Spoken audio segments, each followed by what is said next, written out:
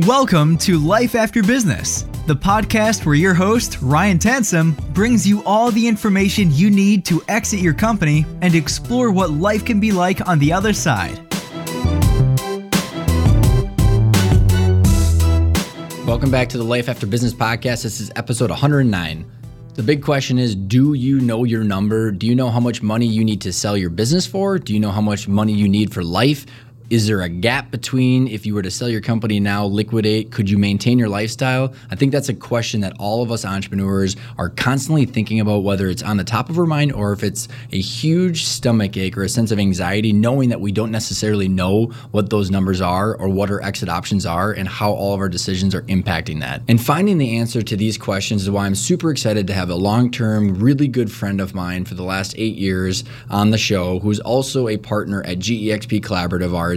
He's been a ridiculous mentor that I've looked up to because of all the different things that he does in his life, how he makes decisions, and how he complements a lot of the different things that we do as a team. His financial background is amazing. He owns a company called Solidity Financial, but decided to become a partner at GXP with myself and Jim because his knowledge on the financial structure of how much your company's worth, how much you need for life is so important, and his value that he brings is so important. And he is on the show to finally lay it all out. What do you need from your business? What are the numbers that you need to hit for lifetime cash flow, for the net proceeds of your business, and where do those variables bring you into the future of all your options and how you make decisions? I hope this podcast sheds a little bit of relief onto you, understanding what you need to look at, what numbers matter, so you can start doing some digging, so you can actually get some clarity on what's important and why. So without further ado, here's my podcast episode with Brandon. This episode of Life After Business is sponsored by GEXP Collaborative. Their proven process gives you clarity on all of your exit options and how those options impact your financial success, timing, and future happiness. Sell your company on your time frame to the buyer of your choice at the price you want. What's up, Brandon? How you doing? I'm doing well, Ryan. So, long time coming that we finally got you on the show. You've been watching all of this for many years. And so you and I have known each other for 8 some years now. And for the listeners that don't know all of our background or who you are, what you do, or where you came from, why don't you just go back to the day that you jumped into finance and got your drinking through the fire hose experience? Sure. So I'll try to keep it as short as possible. But basically, even in high school, I knew that I was a numbers guy and that solving problems with numbers was a passion that I had. So I really took that to heart with my studies. Got a degree in financial management from St. Thomas in town here. And my first job out of college was with Cargill Treasury Operations. And so, clearly a much bigger scale than most people are used to as being, still the largest privately held company in the world, I believe. But this is back in the late 90s and in 2000 when the market was going up and people really couldn't do any wrong by investing, and really risk was just kind of a figment of everybody's imagination really at that point because nobody was really encountering it. Well, when I started with Cargill, they had a catastrophe. It was a foreign currency catastrophe, and it cost the company a significant amount of money. It was in the many millions of dollars, and that was the start of a wave for Cargill specifically of trying to get your head around of risk and risk management. And so my experience in the financial management industry was revolving around helping this incredibly large company get a grip on the risk and exposure that their individual traders were taking on a daily basis. So, and I was going to say, so you, I think from the stories that you've told me, it was literally managed on a spreadsheet, and these people were so exposed into specific currencies or specific things. So they just thought immediately that their returns were going to happen. So they didn't even have any kind of concern that they weren't going to get their money back. Well, so what Cargill was doing is they were just letting people really wildcats. So they had all kinds of different traders who were trading in everything from currencies to commodities. They had people who were working with distressed real estate, and really everything was to the upside. Everybody was making money, and it was the running joke was who was really blowing the cover off the ball that day. And so there was never a real serious conversation around what's our exposure here. And so when this huge loss took place, they had to start cutting staff, and the trading floor started to shrink. And the spreadsheet really was developed as this panic was happening, and that is let's get this thing on paper here and find out, what we're really looking at. And so, I don't know what Cargill's compliance department looks like today, but my understanding is that it's enormous. And really, I was on the front end of that. I was the only person at Cargill, the entire company, who was trying to govern these traders. And they really didn't appreciate my effort very much at all. Lots of FUs and phone hangups. There was. And it was really setting up just guardrails and saying, okay, this is where you've been operating at. You've been successful with this level of exposure. Here are some parameters that we're just going to keep our eye out for. So if you blow over it, if all of a sudden you're double, triple, quadruple your past exposure, which we're arbitrarily comfortable with, let somebody know. And so that was the first step that they had taken towards controlling risk. So basically, what happened then is I really had a passion for finances and being on the investment side, and because of that catastrophe, the career path for people jumping onto the trading floor and becoming one of those guys that I was kind of watching over was much more extended than I wanted it to be. So I made a strategic decision to take everything that I had learned there in a couple years and bring it out to the world of the individual investor, the business owners, and say, how can I apply what I've learned from a risk mitigation standpoint, and how can I apply that to the individual finance world? Well, and what I found, and when you and I crossed paths, it was when my dad and I were going through the preliminary due diligence and kind of going through like what the heck is going on with our business, what's it worth, what do we need, all that stuff. And we were in the morning crew at the gym, and that you were the sole confidant that I had because I wasn't able to talk about it with my friends, with my family, with my coworkers, with anybody.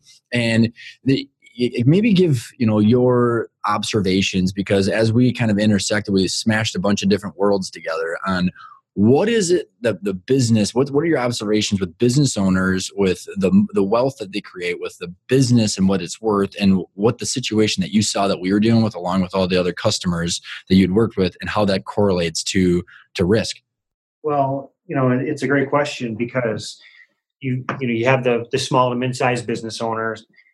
Typically, the lion's share of their net worth is wrapped up into the business, and to them, their perception of risk is that in general, and some people they see industry risk and maybe they're a little bit more sensitive, but in general, people entrepreneurs are pretty confident in their ability to keep the ship on the right path, and so they might have a kind of a reduced sense of what that risk is, and it's just kind of going to piggyback on our conversation that we're going to be having here, is that along with them not fully appreciating how much risk they have, there are so many moving parts on determining what their risk-adjusted return is, what they're pulling out of their business, all the different benefits that they're getting from a cash flow perspective to cash flow their current lifestyle, and then how does that apply to what their exit strategy is, or how are they going to get out of this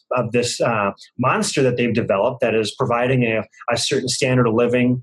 I see that as being one of the primary issues is people not being able to reconcile what it means to not all of a sudden have that machine, and then really going back out into the retirement world where you're just like anybody else who basically retired with a 401k at that point. You have a chunk of money, and now what?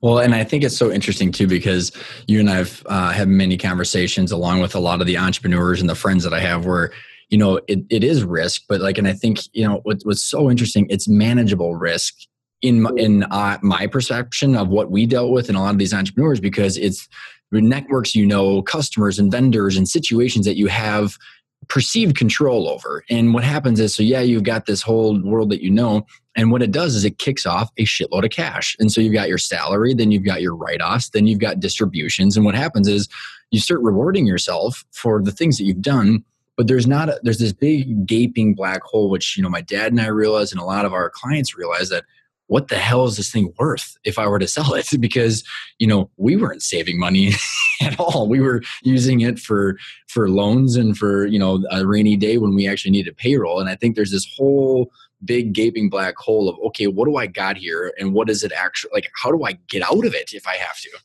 So what is your experience? Like what is some of the variables? And I don't know if you got some examples on some of the things that people need to start to dive into and peel apart. Sure. Yeah. And, just to kind of put a bow on the prior point there is that you have this business risk that you're facing. And because business is risky and because ownership is risky, the reward for being in that business and operating the business and continuing to maintain that risk is significant.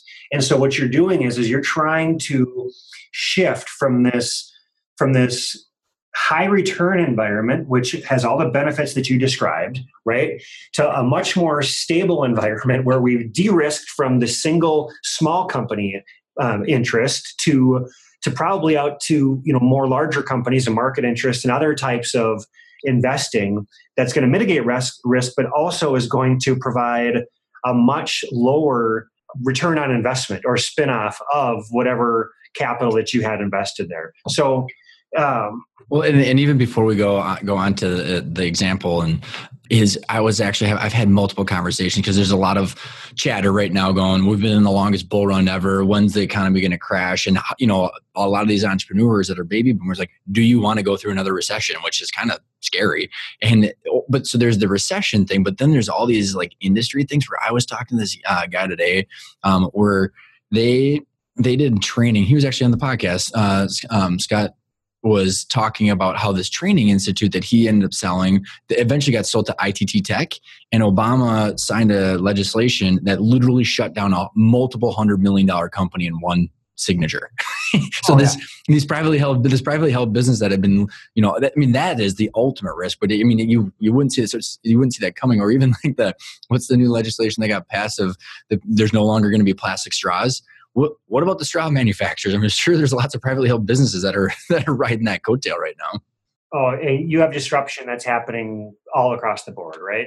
There could be regulatory disruption. There could be, any of all kinds of different technologies that are putting companies out of business. And so there is a lot of risk, but like we were saying, the reward is there. So yeah, so let's just jump into a quick example and kind of just take a look at how you begin to take a kind of a basic reconciliation of what we refer to at our company as a value gap, right? And I don't know, do you want to define value gap, Brian, or would you like me to do it? Well, I'll give my 2 cents and then you can expand on it with your background. So the value gap is what I've realized that a lot of, entrepreneurs or even we experience when you say, okay, so if I'm making X amount of money per year, right? So like, let's say, what's that? Yeah, my lifestyle or that. So if let's say someone's making $250,000 a year through salaries and real estate or distributions or whatever, and you're paying a bunch of stuff, and that's how much you need $20,000 a month to live. Well, you need, if you were to liquidate everything, what does your balance sheet need to look like today to passively keep that? Not so you're not having to exert your sweat equity into something. So if there's a gap between liquidation of everything and you maintaining your income, that's what I consider you got yourself a gap between you and your target. And I know you've probably got a couple examples, but maybe a little bit more technical way to describe it. Yeah, so we'll just kind of run through a very typical example that we like to use, right? So let's just say that we have a company that has $10 million in revenue, right?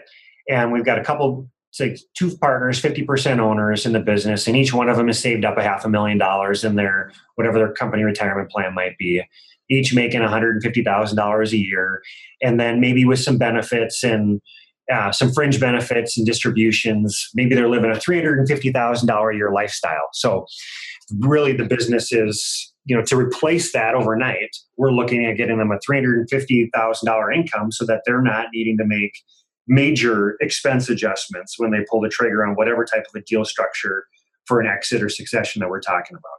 Mm-hmm. So company's got $10 million in revenue.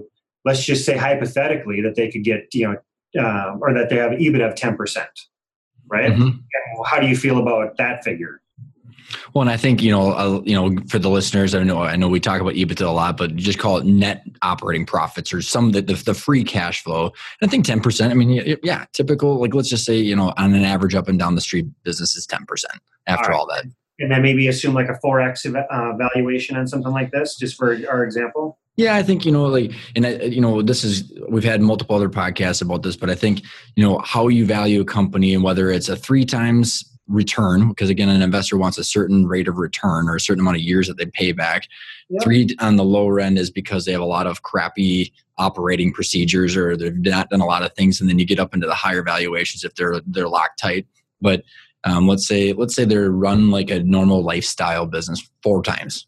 Yep, fair enough. So we have $10 million in gross. We were kicking off $1 million in EBITDA, and we get a 4X valuation. We're looking at a sale price of $4 million, right? So $4 million, fantastic. Seems like a big number. And then we start to drill down a little bit further. Well, we have to pay taxes. We might have outstanding debt. And then, of course, we got 2 partners. We got to split that up. So to walk away with all said and done, especially if it's not planned out right, I mean, you can really take a hit on those numbers. So let's just say you walk away with 750, maybe up to $1 million a piece. Right? Well, and I think for the listeners, because we've paid the tax man. Trust me, you see my dad's face or any of these owners that we've worked with. The asset sale that a business owner typically does in the main street, because if you're working top level, 2 million in EBITDA and above, you might be able to do a stock sale at capital gains. But asset sales, they're ordinary income if you get the lump sum.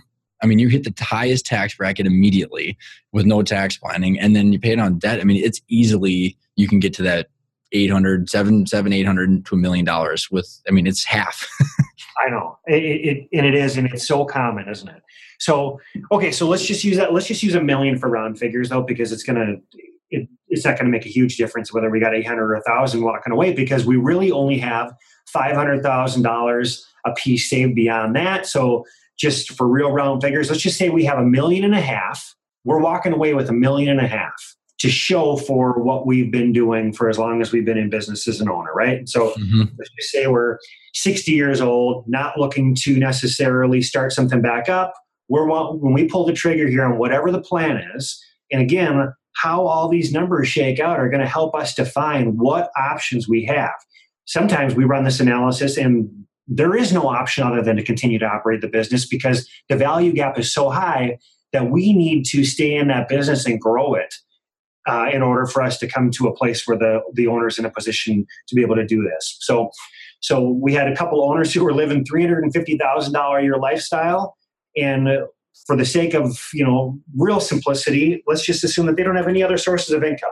They haven't diversified into any type of real estate holdings, which is something that you do see. And, obviously Social Security is a source of income, but that doesn't move the needle on a $350,000 lifestyle, right?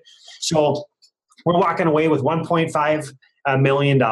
And if we're just using a real shoot from the hip, spin off of cash flow, we could say, we can pretty conservatively get somebody a 5% distribution off of that. That's sustainable. So you're looking at $75,000 a year in income, just kind of on a real top level basis here, $75,000 a year. And so the real awakening is when you start to run through the personal financials is that these business owners, they really have no idea what that number means and how they're going to bridge that gap.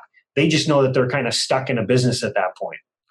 Yeah, and it's paralyzing. And I think what's even probably more paralyzing for most is they don't even know those baseline foundation numbers. And can you dive into a little bit more into like this cash flow piece? Because I think there's a lot of people that probably don't know the underlying assumptions behind there. So, because I think people go, oh yeah, because I hear it all the time. And honestly, we used to do it so we make, okay, we got $1.5 million. You literally just take, 1.5 divided by 350. And then you look at your expense, I'll figure it out for 5 years or something. But like, where's the 5% coming from? And what are the assumptions that you're making, with those two different, the 1.5 and the 5%? Absolutely. So we have a number of different variables that we're solving for, right? So as I alluded to earlier, whatever the big picture is for the resources that an individual has saved up for themselves. So, some of them have passive income, they have, various real estate. All of these different things are going to come into play. As soon as we boil it down, we find out exactly where the potential for ongoing income is for the client. We now start solving backwards, and we say, okay, we need $350,000 a year. This is an extreme example here. So we need $350,000 to finance our current lifestyle. 1.5 million. What type of risk do we need to take with a $1.5 million base to produce the most income? So ideally, when a client comes to us, we have the value gap is smaller, non-existent. And then what our philosophy tends to be, and it comes down to the individuals and their appetite for risk, but we generally solve backwards and we say, what's the least amount of risk that we could take on for this individual in order to achieve the cash flow needs that they have, right? Mm-hmm. And so to go to your question specifically on the 5%, we start from what is the risk-free rate of return, and how much can we get risk-free for an individual. Right now, on a risk-free basis, we're looking closer to, maybe 2%, call it. So 2%, we're talking about, $30,000 a year income for this individual on a risk-free basis. Not going to happen. So generally, everyone uses kind of a different rule of thumb, but the further we get up from 2% is just purely a measurement of the risk that we're going to take. And the market does a long-term average, on an inflation-adjusted basis of right around 7%, and that's fully invested in the stock market. And what really makes me nervous is when I see people modeling, 10% distribution rates off of their money when the market doesn't produce 10% all in, right? And so all we're really looking for to come to that number is if we diversify a portfolio and we're managing for risk, for any given level of risk, what is our comfortable distribution rate off of that nest egg in order to provide a sustainable income for the individual? So we like to benchmark just kind of right around 4 to 5%, and that's just really a starting point. But if the client needs a lot more income than the situation is going to provide for, then we need to slide up the scale a little bit, and that could go 5%. And I think your point of this is like this person in this example can't sell their company. I mean that's really the reality of it, right? And so, because I think we can talk. I think this will be kind of fun as we can talk about all the different ways to bridge that gap. But for the listeners, on rough guesstimates, what would this person need in actual proceeds? Other than that $1 million, what would they actually need? So that right now they got 1.5. What would they need in order to passively kick out that 350? Yeah, unfortunately, where I would like to see this individual walk away with $9 million to produce that $350,000. And here let's take this even let's reverse back up for the listeners, because here's where this gets really crazy. Because okay, so if they need to walk away with $9 million, so you're saying they need $10.5 million for that 350. They need to have $9 million after tax. I'm sorry. Yeah. So you're $9.5 million. Yep. So essentially, now think about if you paid 40% in taxes into your debt. So if you gross that back up, think about how much the company needs to be worth. Right. It's ridiculous. It is. So there's a serious reconciliation that needs to happen. And so then let's say, Brandon, that okay, right, let's say I'm the owner, I'm looking, okay, there's no way. Yeah, there's things that I could do. Maybe I could get it up to $6-7 million or something like that. I've got a little bit of energy left. I got some kind of, stride to do this, but there's just no reality to that. Let's maybe talk about, and then we can get into the deal structures and the exit options. But even before we get into the deal structures and the exit options, let's talk about how different variables in people's lives can mitigate or diminish how much they need. Okay, so let's say you're bringing in cash flow from your building from real estate or other things, kind of give us some random examples of how you could, do you understand what I'm saying? Where you kind of dwindling down how much you actually need from the actual business versus, other different areas. Right. And yeah, I was just talking with a client here this week, and we manage, he sold businesses in the past. He's building another one, but sold business in the past.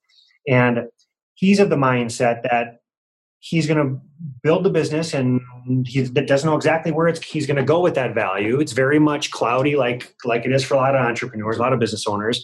But he's actively looking for diversifying out of his business along the way. And so to take those steps, to be able to take those steps early is huge. So he's in his mid-40s and he's looking to work another 10 years or so. But on the way here, he's making some investments in real estate and some other things that might spin off, some private equity type investments that might spin off of cash in the meantime that can be part of that pie and that formula when we start to solve for what the exit options are, right? So it's how do we start to structure in income options, and there's a lot of different things that go into play. And I think, perfect example of that is so just for some basic numbers for everybody is, okay, so if you're making $5,000 a month off of rent or something like that from the building that you purchase or something like that, first of all, you get a lot of tax advantages with the building, but $5,000 a month is $60,000. If you reverse that back up, that's what, $1.2 million that you would need. That's less off of that $9 million, right?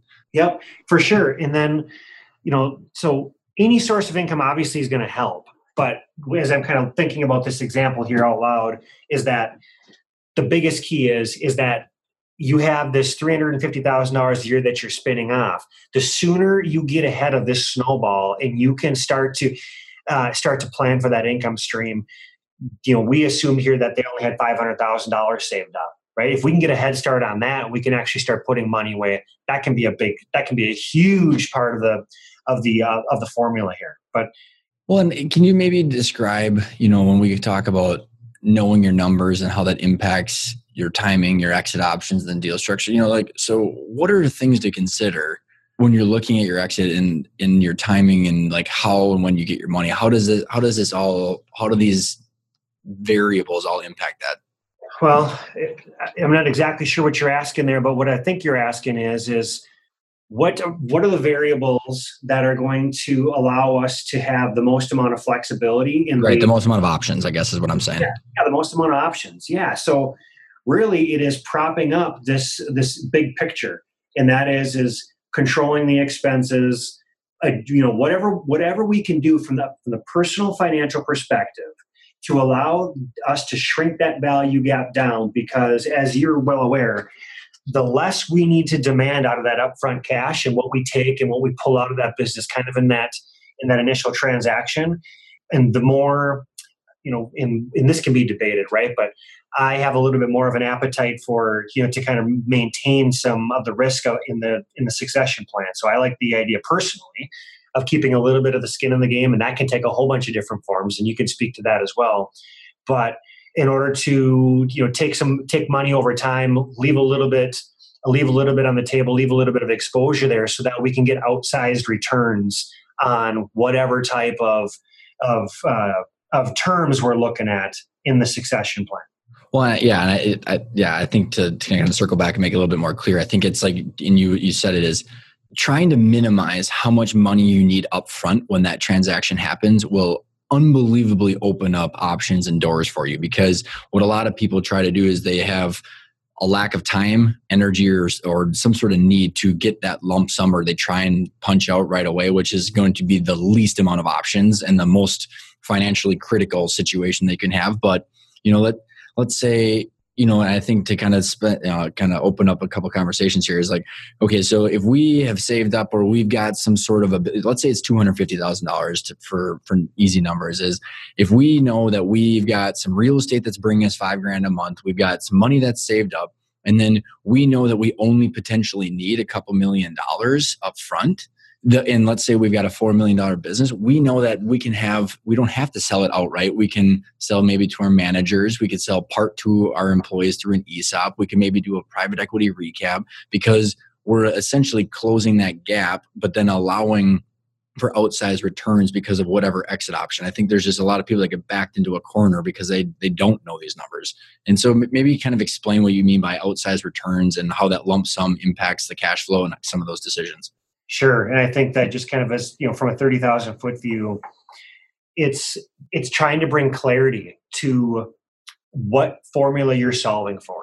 So we have all these different variables we've discussed, And the biggest risk that somebody's going to run here is that they are all of a sudden surprised by a sale, an offer, or they're forced into a situation to where they need to sell before they've had any opportunity to make an adjustments to these variables.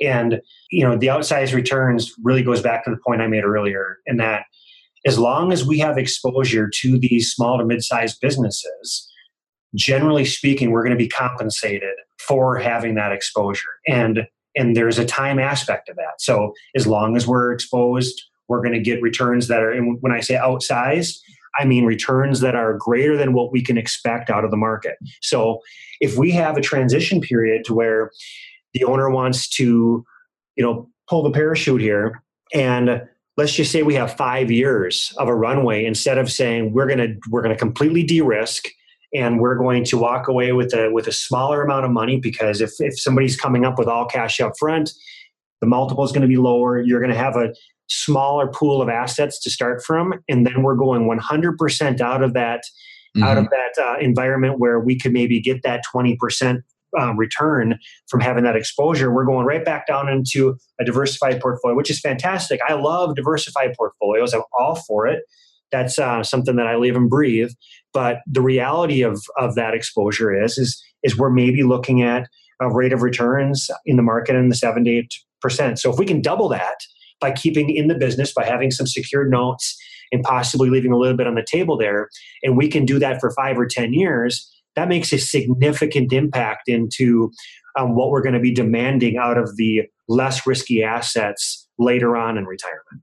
Well, yeah. And I think, to give a couple examples of, rolling that equity or the couple different scenarios. So, in this situation where you get the lump sum, like someone in this size business, going back to our 4 million, I mean, they have to list it with a broker. It goes on a website just like a real estate agent, and these brokers broker it. And there's not some people care about the tax planning. Some people care about some of the things, but I mean, it's just like, you're a real estate agent when you're selling a house.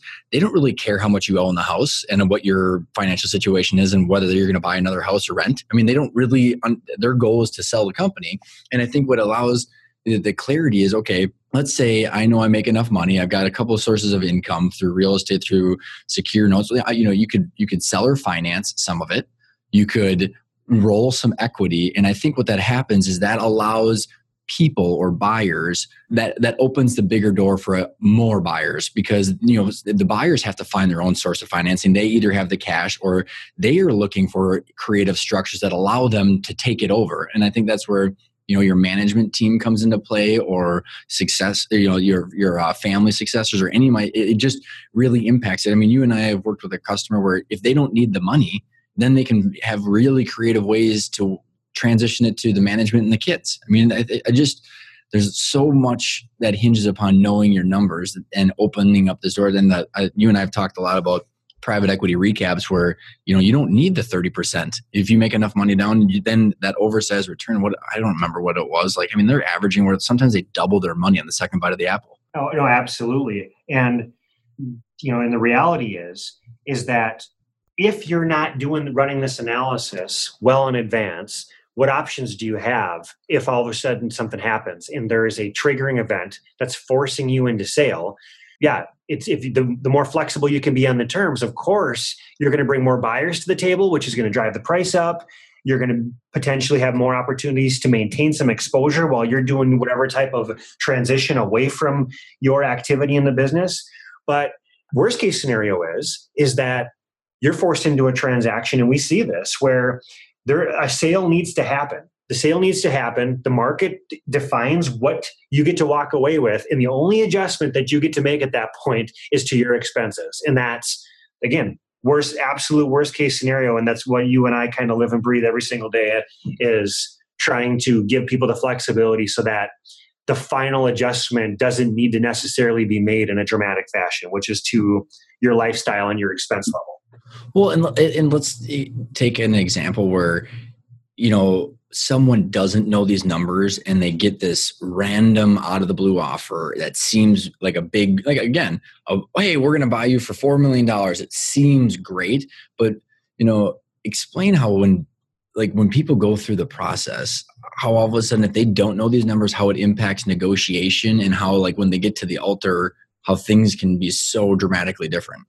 Yeah. So the one thing that we know that's a major risk is the surprise offer. It's the surprise situation where the snowball starts, right? And the expectations are set. The business owner, all of a sudden, he's eyeing up. He sees that big number. He hasn't done his homework.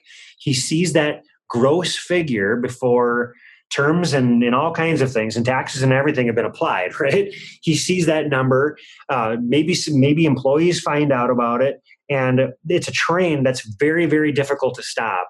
And most of the time, the people who are driving that train are on the brokerage side of things. And it's just like a realtor selling your house where they really aren't incentivized to squeeze, the extra margin out for you because it doesn't really move the needle on their compensation. They're looking for volume. They want to get your transaction. They want to get your transaction closed so that they can get paid. But it's the surprise that starts, that triggers the momentum that's very, very, very, very difficult to slow down or to stop or to get out of. And then finding out that afterwards, when you're at the altar, that you're not going to have enough money. And, how many stories you hear where and again, I did it. And I know a lot of these owners do, where you sign a non-compete. So your normal knowledge and your industry experience that made you all this money, you sign this non-compete, you walk away, you don't have enough money. And all the ways that you can make money, you've literally eradicated yourself from that industry. So you can't go back in and make the same amount of money, even though you don't have enough. And that whole train drug you through the goal line. Yep. It's so true. And, just going back to the many, many podcasts that you've done, and you've had guests who've talked about all the things that you can do, obviously, and planning is always a theme. Right. And so there's all kinds of things that we can do and that we know that we should be doing as business owners to provide a lot of that flexibility. But I think that the one thing, and to kind of the point of today's conversation is that we can even be doing these things that are value drivers for the business. We can be doing things intelligently, setting ourselves up to have the options and the opportunities for multiple different types of options and terms. But you really have to boil it down to, what is your number? And if you don't have that number, it is paralyzing. The business can be all roses. Everything can look absolutely fantastic. There might not be a surprise offer. You're doing everything right, but there is no goal. There's no end in mind, because even when everything is being done right from a business standpoint and running it and everything is streamlined, growth is doing great. You're evaluating how buyers are going to be looking at you to get the highest multiple. There still is this paralysis of, okay, when do I get off the train? Like, what's my number? How do I know, as great as everything is here, how do I know what the net is? And how do I know what's a reasonable risk-adjusted return to expect out of all these different resources that I've accumulated, whether it's the business or whether you've diversified? Social Security, obviously, again, a small component, but your after-tax savings, your retirement savings, everything factored in, and how and when to pull the trigger on these various income options. All of these variables need to go into the computation.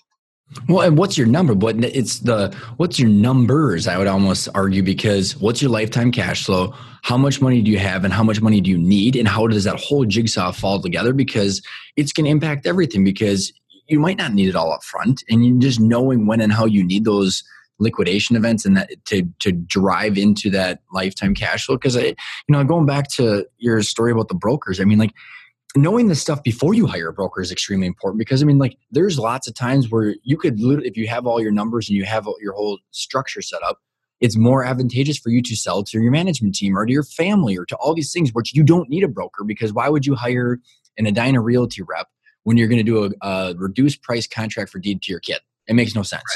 Right. And you wouldn't do that if you needed the capital up front. No, I totally agree. And the other thing is that, depending on the terms that you're going to have with an internal sale, you may be forced in that direction based on the fact that even if you were to get all the cash up front, even a nice multiple, right? A nice multiple paid up front, you have a fantastic buyer. They're going to come in, they're going to pay a premium. So often the value gap is so dramatic that even under the best case scenarios for the deal itself, there still is a better solution in the terms of doing something internally, because again, you can maintain some exposure to that business. you can take it over more time to get those returns that are going to fund you through different milestones that might be gaps to additional sources of cash flow in the future. Well, and I think even going back to when you mentioned terms that triggered a thought, where like, okay, so great. When you talk about risk in terms and having that note, going back into your old world and your lingo is, so there's, you might be able to seller finance on a loan or a high interest loan, seller's note to your management or to someone. But the reason that you're getting an outsized return is because there's risk in that person making sure that thing continues to kick off cash as you step away. I mean, I don't know how many times I've heard we're like, oh yeah, I sold to my key manager. I went down to Florida and the whole thing went to shit. And a year and a half later, when I was totally unplugged, I had to go take it back because technically that $4 million note is not paying anymore. It's like a junk bond. Oh, for sure. And that comes back to, conversations that we have ongoing with our clients. And that is what's our evaluation of the risk of being in this business? If, ultimately positioning yourself so that you can be completely out is the best place to be, right? So if all the stars align and you can completely de-risk and we see that there is a heightened level of risk in whatever industry it might be, and we can talk about all kinds of industries that have been blown up and disrupted over the last 20 years.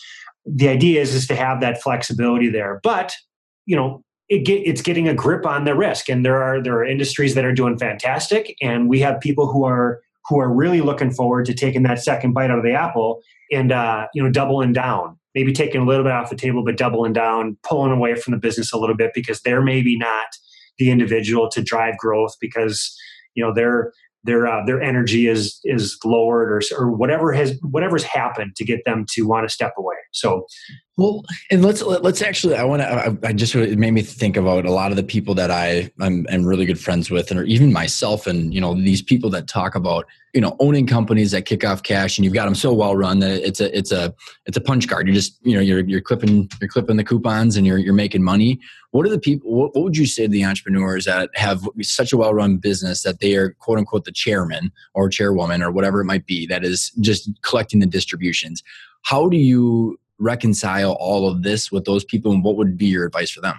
Well, and you and I talk about this a lot, and there seems to be kind of this consensus, and maybe it's just from my experience that it seems like consensus, but business owners, when they're ready, they seem to be ready to be done, and they tend to want to get out. Where if there is an opportunity to structure in, it doesn't just have to be from the sale and maintaining exposure from terms, but if you can actually participate at that board level or from some type of a step back level or whatever it might be that solves your problems, on a real healthy business. I mean, that really is being able to maintain that interest. That's my personal goal. I know you like the idea too of having businesses where you don't necessarily need to be seriously involved in them, but through what you've built, you've developed the flexibility to kind of maintain some income stream from it on an ongoing basis. And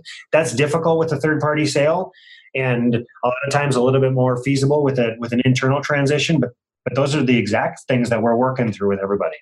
Well, and I think, you layer on estate planning with that, and my thoughts for people that are in that mindset is you're still going to end up kicking over. I mean, like they're still gonna have to drag you out of the corner office regardless. So, setting it up so that way it transfers through estate planning to your kids or the management team or to the right. I mean, it's still an asset that's going to go away that you can't take with you. So, I mean, you're still going to have to, even though you can, make the 350 maybe till you drop dead, there's still other ways to mitigate that. So that way you don't leave everybody else in like just an absolute shitstorm. Right, and it's the planning, and it's having a design in place to design whatever it's going to take to finance the lifestyle you're looking for. And if there's an extended transition that we can take advantage of there, it doesn't have to be forever or till death, but that can get us through some of those years where the expenses are going to be higher for some reason. Maybe we have a house that's not paid for. We've got a big mortgage, a $5,000 a month mortgage. That's a significant part of our expenses. Maybe there's a transition that gets us through one of these milestones that kicks off and turns off a serious expense. So everything is solving for, designing for the clarity and the numbers that it's going to take to really not have the client take a serious hit to their lifestyle. So, and you might have just even kind of wrapped it up there, but with all the different things that we've talked about, what's one thing that you want to like highlight, make sure that the listeners are left with, or if there's something that we haven't covered, how would you wrap it all up and what would you leave them with? I would definitely say that the integration that we do with the individual's interest, the owners themselves, right? That planning at the personal level for the owner, that's separated from the business but tied to it, and really taking the time to dial in on what the owner's personal financials look like and what's the reality of where they're at, how old they are, the likelihood of future income, getting all these things balanced out so that along with these fantastic decisions they're making for business growth and operations in their business, they have this side conversation that's happening that really is more integrated than a lot of people give it weight to. So I would just encourage people to drill down, throw everything into the hat, find out what we need to be working on the personal financial level alongside the business to give you the flexibility to just hyper optimize whatever exit options that we're working on. Well, right. And I think, to wrap a bow on that too is, a lot of us, I think about what my dad did and how all the risks that we took as we were juggling payroll and all the loans and all that stuff is like, you do all that because you want to be rewarded for it and you want the control and you're dealing with the risk in order to have the control. And what you realize when you get to the altar is you have zero control over this if you don't know your numbers. It's just, it's a shame. Yeah. And it's difficult because the owner is in a sprint, right? They're putting out fires. They're trying to grow. They're doing all these things. And a lot of times the last thing, and we see it in retirement accounts, the retirement accounts are typically not as well funded as somebody who is, working for a publicly traded company and they know their 401k is the only thing. So they're just trying to drive the value of their baby because they look at that as money being socked away, but there's really no end in mind. And that's really what I would encourage everybody to focus on. So if our listeners want to get in touch with you, what's the best way? Yeah, I think just check out the website, the GEXP website, and check the team out and get in touch with any one of us. Thanks so much. It was a long time coming. All right, it was a pleasure. Well, I hope you enjoyed that episode. I don't know if you walked away with that with a little bit more relief and a less anxiety because you have a better understanding of what's important, what you should start measuring, or if you had an oh shit moment that said, oh my gosh, I have a lot of work to do. But I think either way, the biggest takeaway that I have is understanding your numbers is one of the most important things that you can do, because in order for you to get what you want out of the exit and out of your business transition, the best thing to know is your numbers, because then you will understand all of the options that you might have. My dad and I would have maybe done a lot of different things if we would have known. We could have done certain things with the building, with the different structures. I could have potentially bought it. Knowing what's important, what you want, and then layering your numbers and your lifetime cash flow need and how your business is valued and when and how you'll get that money, then you can make all of the decisions that you want. You will actually have control over the future of your business and your transition or your exit. There's not much else that I need to say on that. Or if you have any more questions, go on our website, GEXP Collaborative. There's tons of white papers on that. We have more ultimate guides that are going out that will explain this value gap and how to run the numbers. Go on to iTunes, give me a rating, share this episode with your friends. Otherwise, I will see you next week.